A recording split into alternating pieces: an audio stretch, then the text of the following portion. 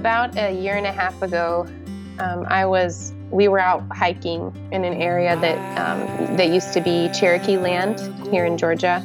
We were hiking, and I kind of had this epiphany, this moment where time sort of stood still, and I was walking with my youngest son was just a little over a year old, and he was crying, and I needed to nurse him. But we were hiking, so I just nursed him while I walked, and kind of this moment in time where history just collided with me, and I thought of all of my ancestors, of my great-great-great-great-grandmothers who walked the Trail of Tears or the Trail of Death, who had to do that same thing, but it was out of necessity. It just was one of those moments where the world just kind of fell in on me, and I realized this is who I am. That was Caitlin Curtis, Native American author of a brand new book coming out this fall called Glory Happening: Finding the Divine in the Everyday. And I met Caitlin via a kind of happy coincidence, but I'm so glad I did. She sent me her book, and I sat down and read it in my backyard, and immediately it was like sipping a cup of cool water that I didn't even know I was thirsty for. Caitlin is an elegant, beautiful writer, and her words are just gorgeous. You're going to love this conversation, and afterwards you're going to want to pre-order Glory Happening because it's that good. So enjoy, my friends. Well, hey everybody, I'm here with Caitlin Curtis. She's the author of this gorgeous book that's coming out in November called Glory Happening: Finding the Divine in Everyday Places. And I'm thrilled, Caitlin, to have you on the podcast. Hi. Hi, thank you so much. Oh my gosh. I mean, I told you on Facebook that I was just sitting in my backyard on Monday. So I'm a pastor.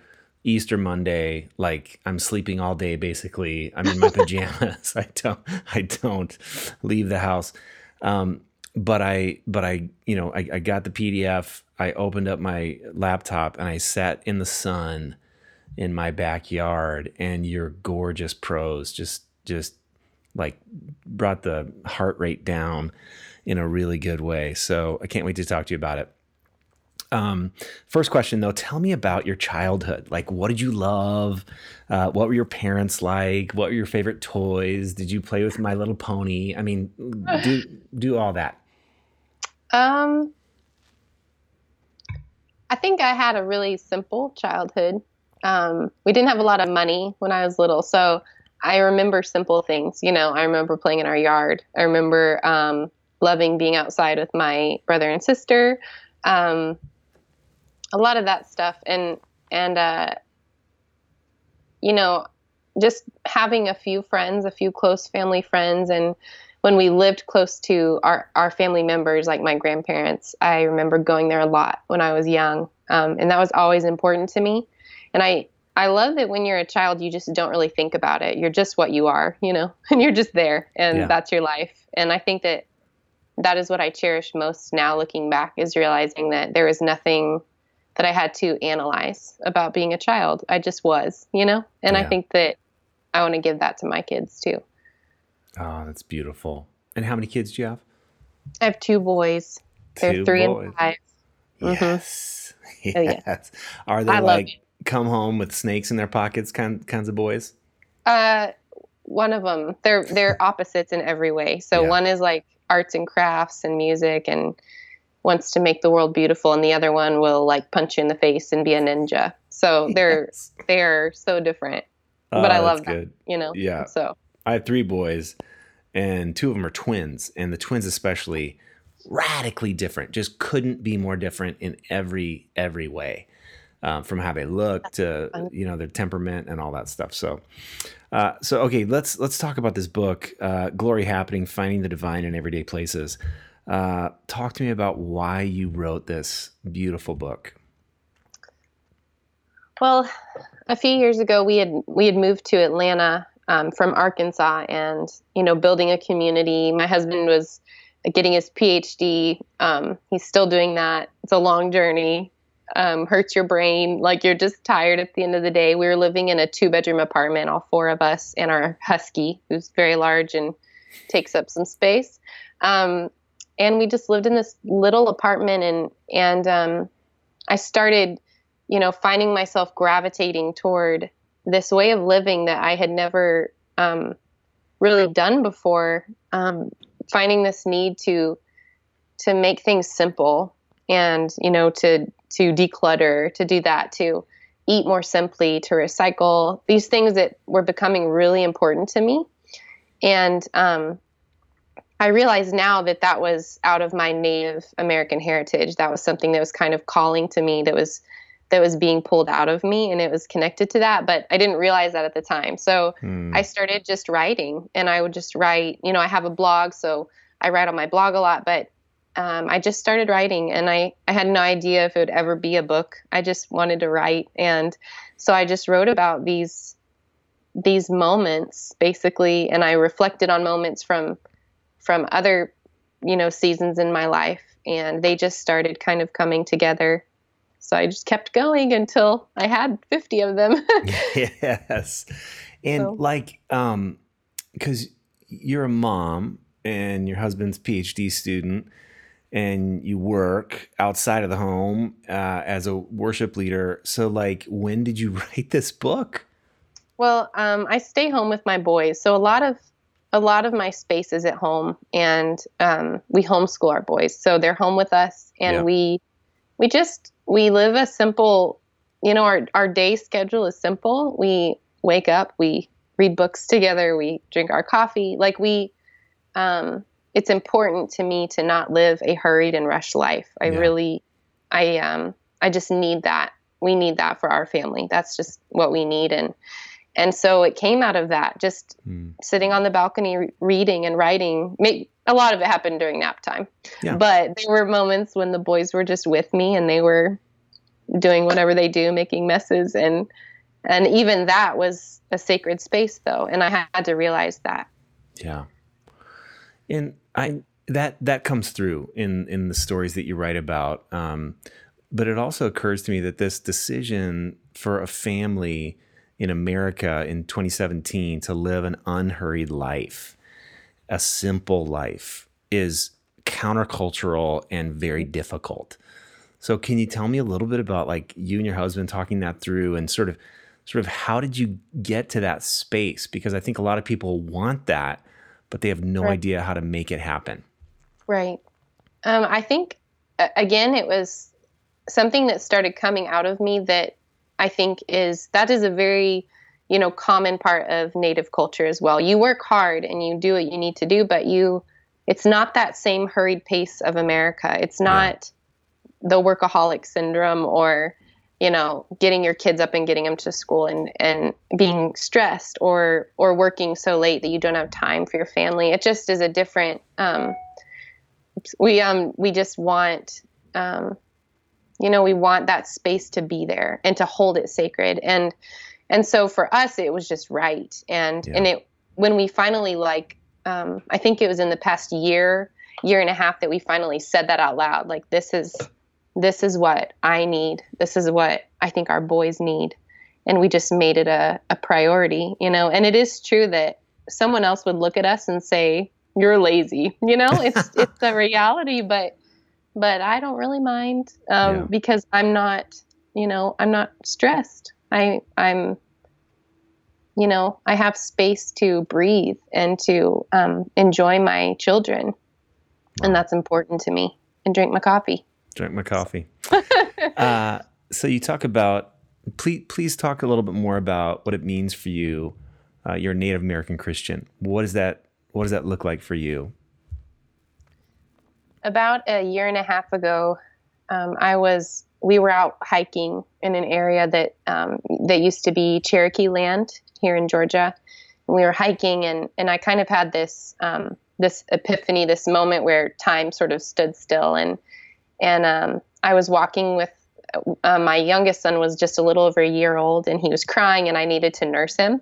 But we were hiking, so I just nursed him while I walked, and and kind of this moment in time where history just collided with me, and I thought of all of my ancestors, of my great great great great grandmothers who walked the trail of tears or the trail of death, who had to do that same thing, but it was out of necessity.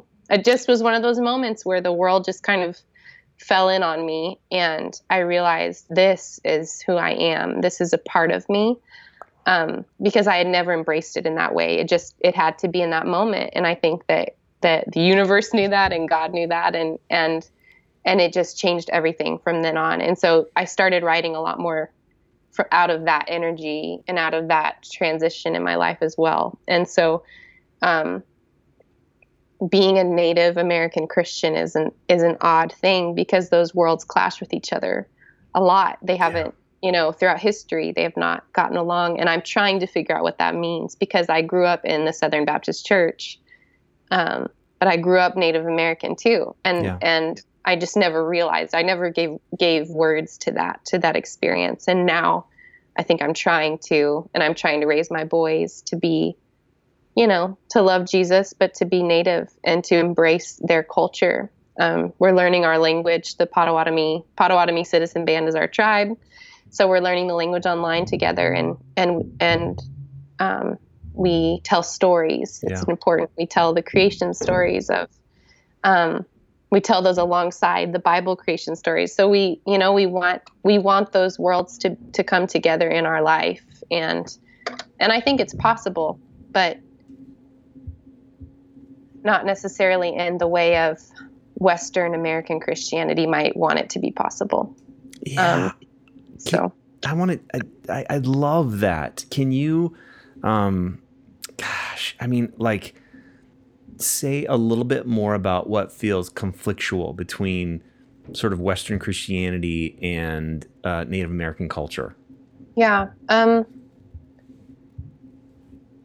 think in some of the easiest ways to describe it, there's this tendency to be logical. We want to have these beliefs. We want to understand certain things about God, and Native spirituality kind of bumps up against that in a really big way, because we want to be okay with not knowing, and we want I'm learning a lot.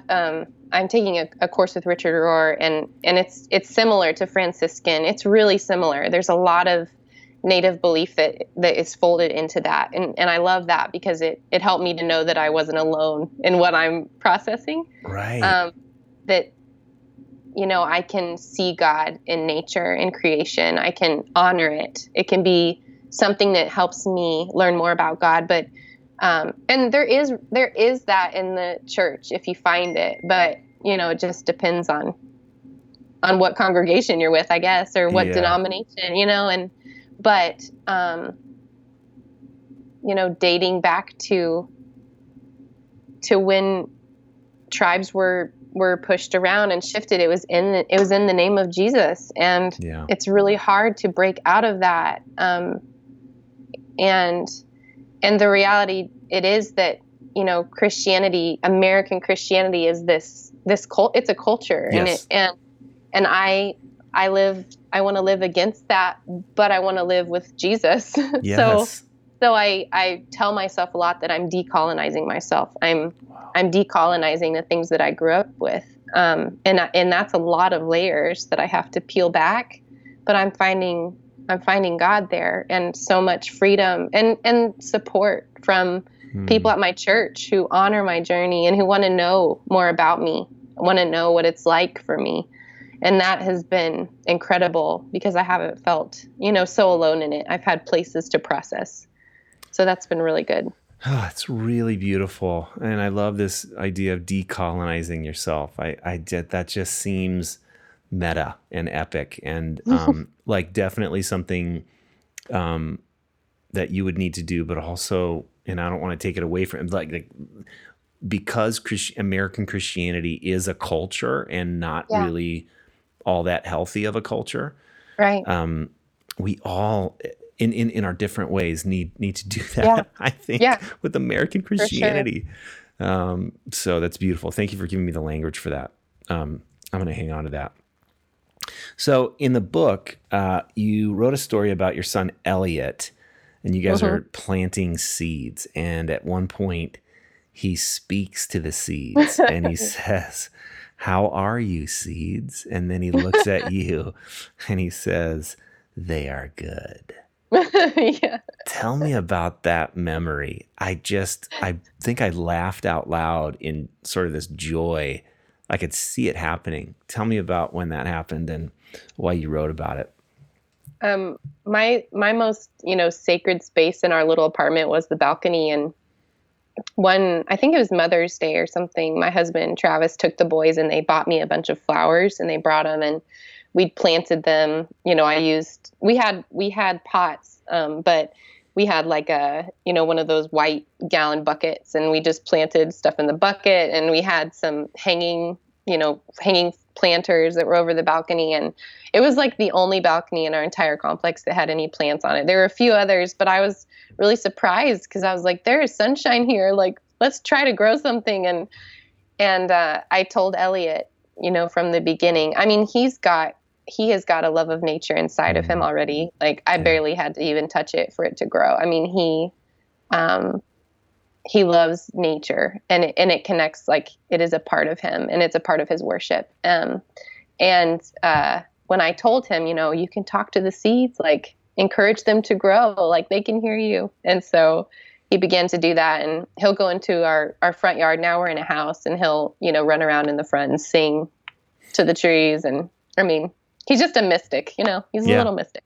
And that story just meant so much to me to begin to see that in him. He would have been 4 or 3.5 or 4. And that's just kept growing in him since then. And I think it was just one of those moments where I knew that he sees life and he sees God in things that I might not always see it, until I see it through his eyes.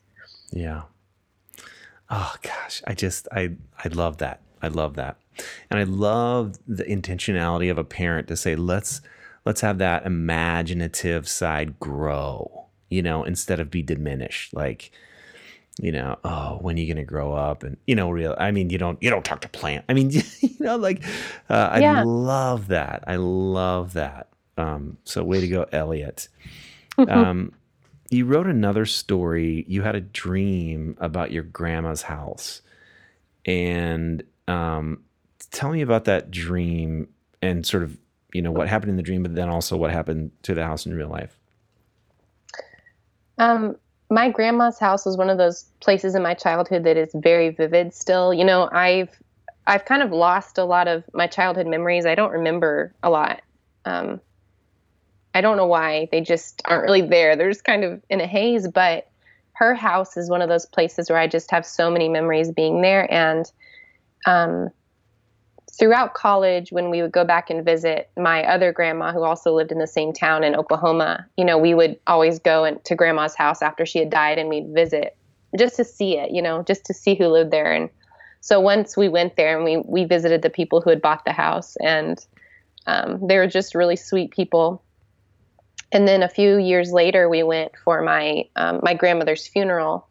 And we wanted to go see the house, and someone told us that it had caught on fire and burned down. So it wasn't there anymore. So it was gone. And it was really sad, but I hadn't been in that house in a long time. I had my memories of it. But then last year, I just one night had this dream, and I've always had really vivid dreams.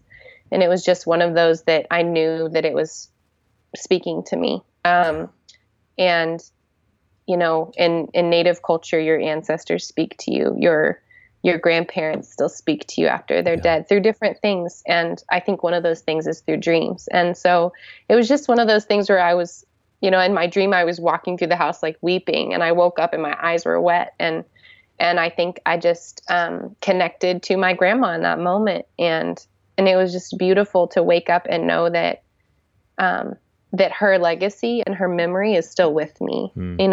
That space of my childhood can still teach me something. And I don't think that we should always put those things out of mind. Even though we're adults, they can still mean something to us. They can still create something new in us. And I think that's what that was doing. So. Yeah. And I think, thank you. I love that story too. And again, so your book is 50 of these essays, and so it's like one after another, and they're so good. What I reflected on after that one is that there's this merging between the deeply spiritual, like this person, I mean, your grandma who lives on and, you know, speaks to you now, in this very frail earthly thing, a house that can burn down, you know, and there's this sort of a beautiful picture of what is most valuable lives on, and the container in which we experience it and have these memories doesn't, you know, like we have to say goodbye to this one thing. And anyway, I loved it. Yeah. I love that. Okay. So, when I was, probably 10 or 12 years ago, my family took me to Paris. My wife, Mary, and I did Paris. And we took the train up to Chartres, and we went to the cathedral there that has sort of the original labyrinth, you know. And so one of my friends helped me understand. He goes, you know, labyrinths, they're not like mazes where you get lost. You know, you just keep taking one step in front of another, and you go in the center, and then you come back out. And so we walked the labyrinth, and I thought about what my friend said, and you wrote a prayer about the labyrinth, and I have it in front of me. Do you have it in front of you where you can kind of get it? I can find it. You want me to get it? I would love you to read it for us. I mean, I was going to read it, but I want you to read it. Let me pull it up. Yeah, it's so gorgeous. Because I think, and just while you're looking at it, I think so many of us, as it relates to God, we treat God like the path that God wants to invite us on is like a maze where we can get lost and we can get tricked and we can, you know, right. But the labyrinth is so different. It's not that at all. It's right. You just move. So, whenever you have it. Yeah, I've got it right here. This is the section 10. Okay. Yeah, here it is. Oh God, if you are the journey and the journey's end, that of course means that we live on and on, journeying forever, back and forth, finding you and finding you again. Hallelujah, the journey does not stop here, and it does not stop there, because you, O God, are unending. Amen. Yeah. So every section, every essay ends with a prayer that you've written. Mm-hmm. And this one, section 10, now I remember, is that the one, that's the... I'm in a cemetery. Yeah, you're in a cemetery, and you're sort of talking to all these different people. Can you talk about that one? Because that one was gorgeous. Yeah, I have Wednesdays like my work day where I'm away from home and I, go to meetings at the church and stuff. And so one day I wanted to just go and read. I had one of my books from Barbara Brown Taylor, and I love reading her stuff outside. It's one of those things that it just speaks to you differently. So there's a little cemetery near a park that's pretty close to our apartment at that time. So I went there and I just found a spot, and I had a blanket and my book, and I just, growing up, like, cemeteries were always the weird spooky places, and now they're just some of the most beautiful places. And I love taking my boys there and just reminding them, like, these are lives, these are stories that are here, So I just laid down and of course, there were bees buzzing, and there were birds everywhere because there's trees. It's a beautiful cemetery. And I'm just looking at these names and these stories. And the cool thing about, this, a labyrinth or anything that's like a, kind of a cyclical motion.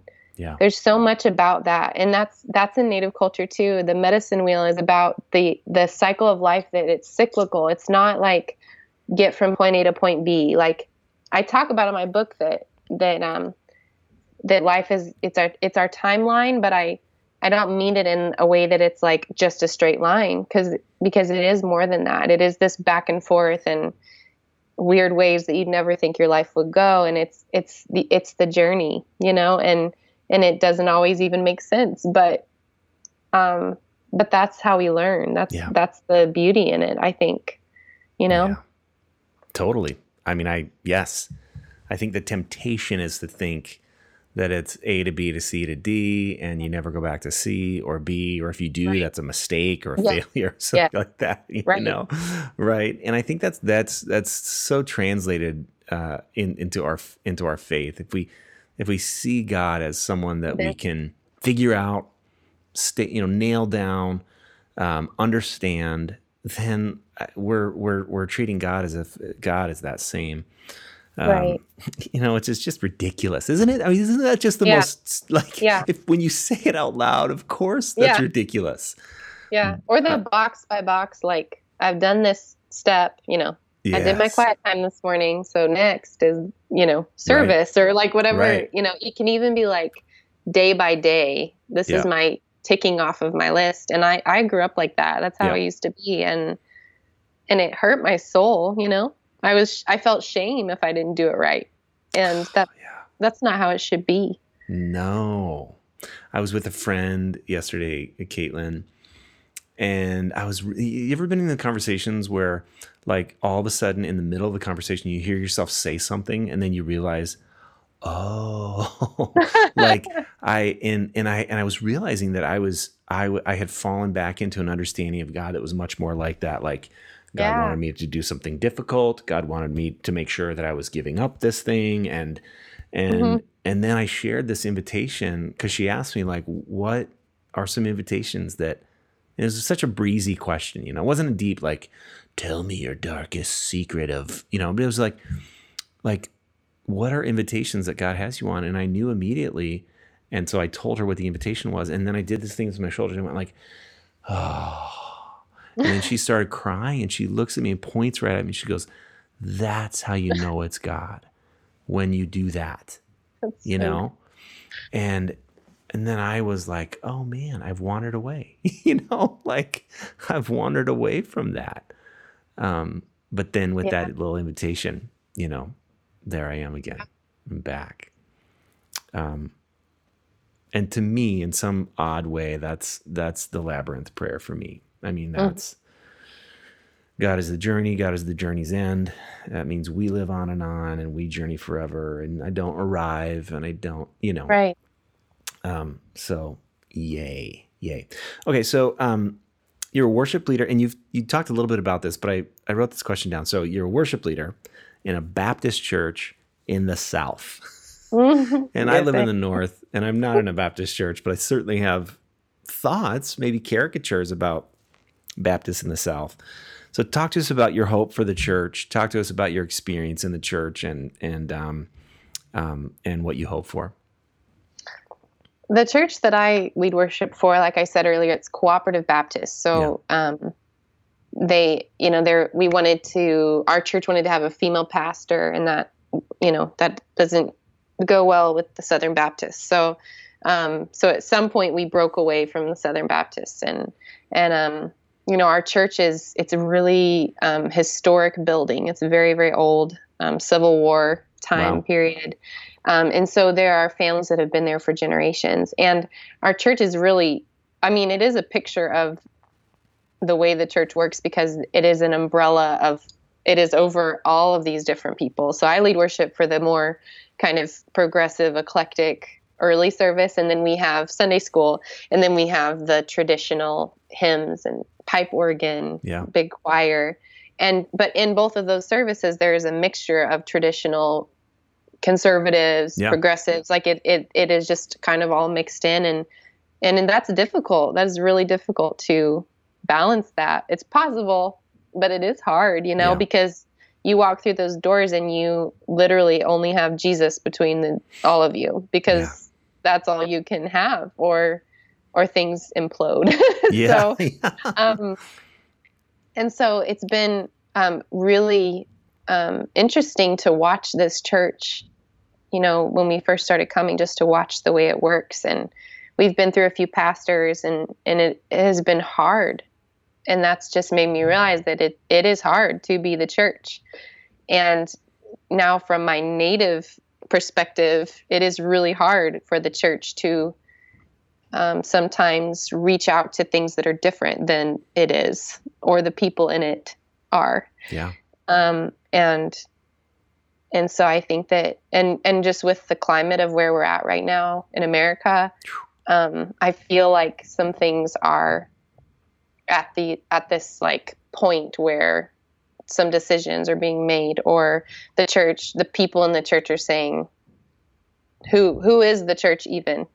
Yeah. What is even happening? And so, for me, like, I get overwhelmed with that big picture question. And so for me, what keeps me tethered to who Jesus is these daily things. Yeah. Is this moment by moment. I wake up, I love my boys. I pour into them for future generations. I try to love people, and I try to build community, and I do the things that I feel like God is calling me to do, and try to do it humbly and with care for other people. And and then those things pour back into my, the way that I lead worship, because it's all connected, and those things feed into each other. And so that for me is where I have to stay there, because it can be too much sometimes, there's so much. Oh yeah. Much going on. Well, and I think there's this, there's so much tension right now in what is the church? Who are we? Who are we not? And that can really easily flare out into sort of violent rhetoric, even when as you're defending, the church. Yeah. And so I like this idea of staying tethered to the gritty, earthy, loving your boys and not defending, but just inhabiting simplicity. Do you listen to Krista Tippett on Being? I just started listening. So I had known about it for a while, and it was really funny because like 4 people within 2 days said, you need to listen to her. And I was like, okay, I'm going to listen. So I've started listening and kind of interacting with them. Well, I love that show. It's my favorite podcast probably. And she recently had this Irish poet, Padraig Ó Tuama. Have you heard of him? He's it's got the gorgeous Irish brogue. And I listened to it a few weeks ago, but then my friend emailed me a little snippet, which from this interview, which reminded me of what you were saying, these being tethered to the small things. And so he wrote, or he said to Krista in this interview, neither I nor the poets I love found the keys to the kingdom of prayer. We cannot force God to stumble over us where we sit. But I know that it's a good idea to sit anyway. So every morning I sit, I kneel, waiting, making friends with the habit of listening, hoping that I am being listened to. There I greet God and my own disorder. I say hello to my chaos, my unmade decisions, my unmade bed, my desire and my trouble. I say hello to distraction and privilege. I greet the day, and I greet my beloved and bewildering Jesus. I love that. I recognize and greet my burdens, my luck, my controlled and uncontrollable story. I greet my untold stories, my unfolding story, my unloved body, my own love, my own body. I greet the things I think will happen, and I say hello to everything I do not know about the day.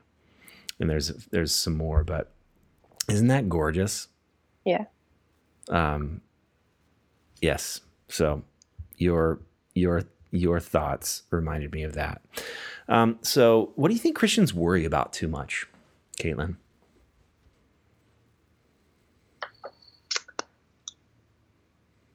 I'm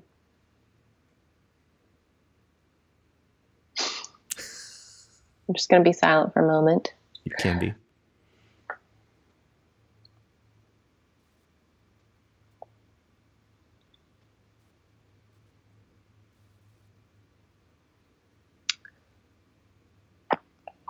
When I was young, I worried a lot about what other people thought of me. But I don't know if that is just something that we do when we're young. It's just, Yeah. a natural thing to do that. I know some adults do that too, but as an adult, I don't care as much as I did when I was young.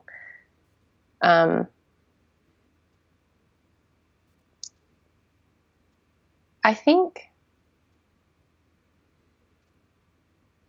think we literally, I don't know that we are worrying about something. I think we just worry. Yes. And it's just too much. Yeah.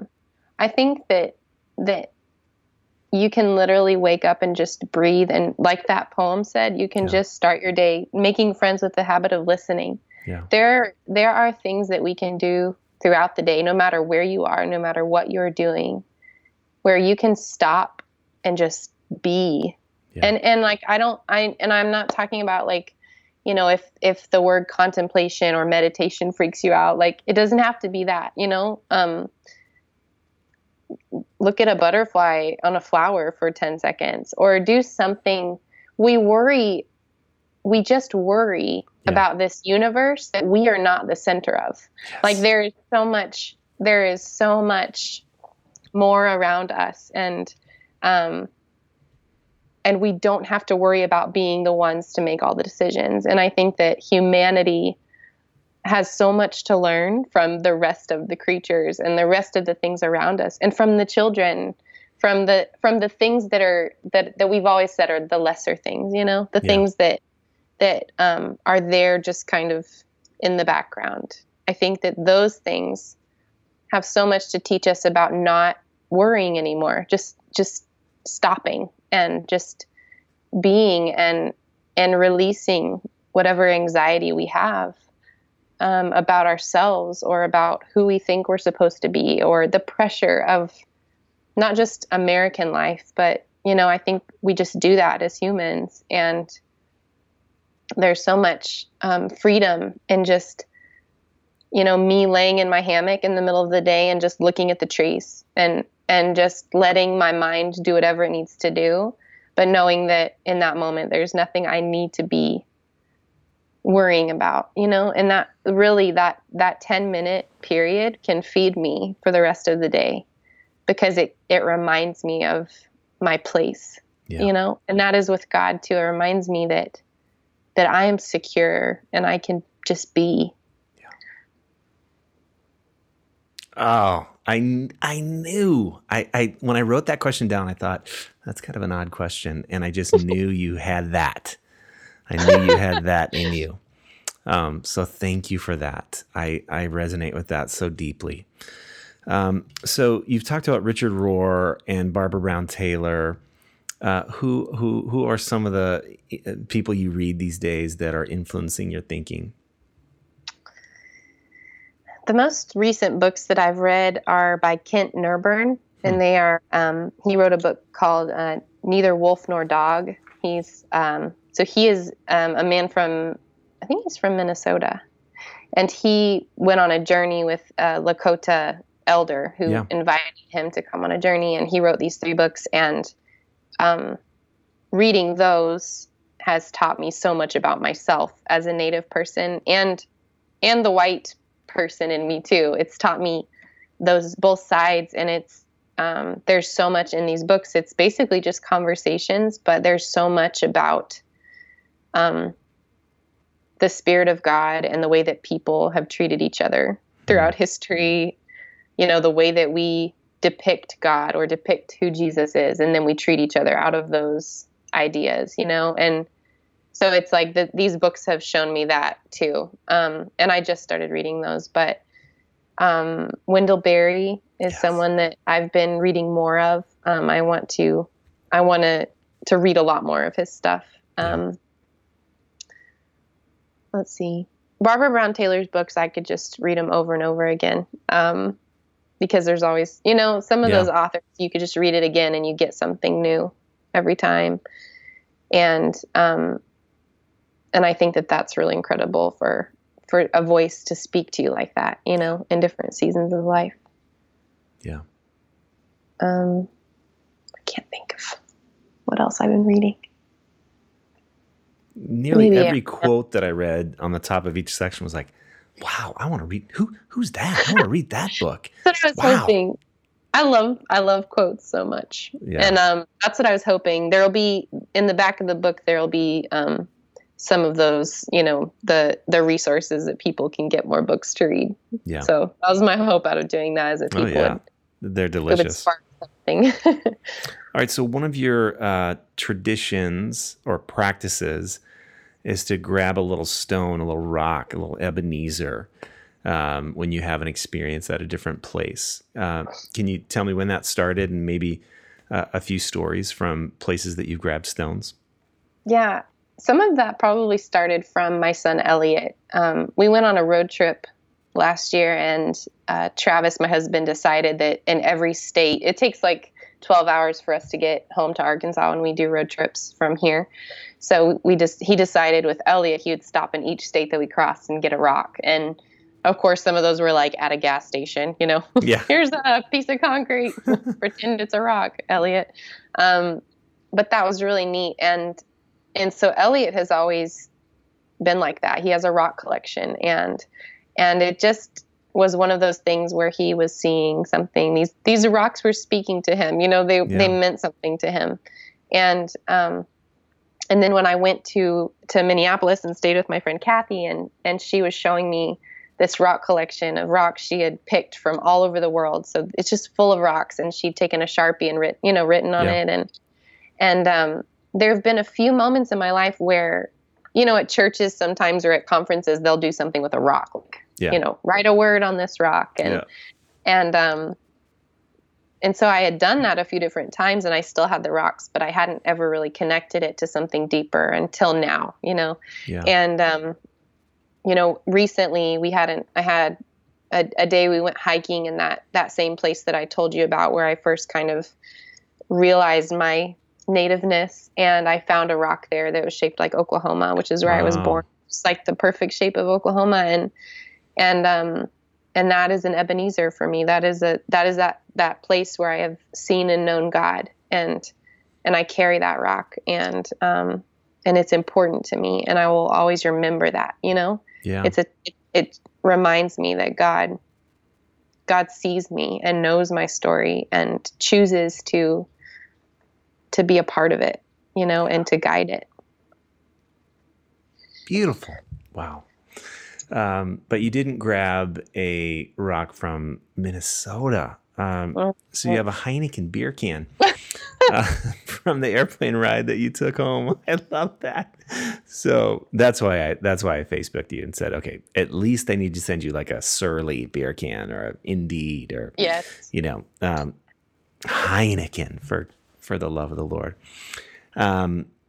Caitlin, so I don't know if you still have your some of your prayers open, but I would love for you to read another one if you would. I'm putting you on the spot there because I didn't ask you beforehand, but would that be okay? Yeah. Is there a particular one you want to hear? You want me to just pick one? Just pick one. Okay. Maybe this one is from the seedling story about Elliot talking to the seeds.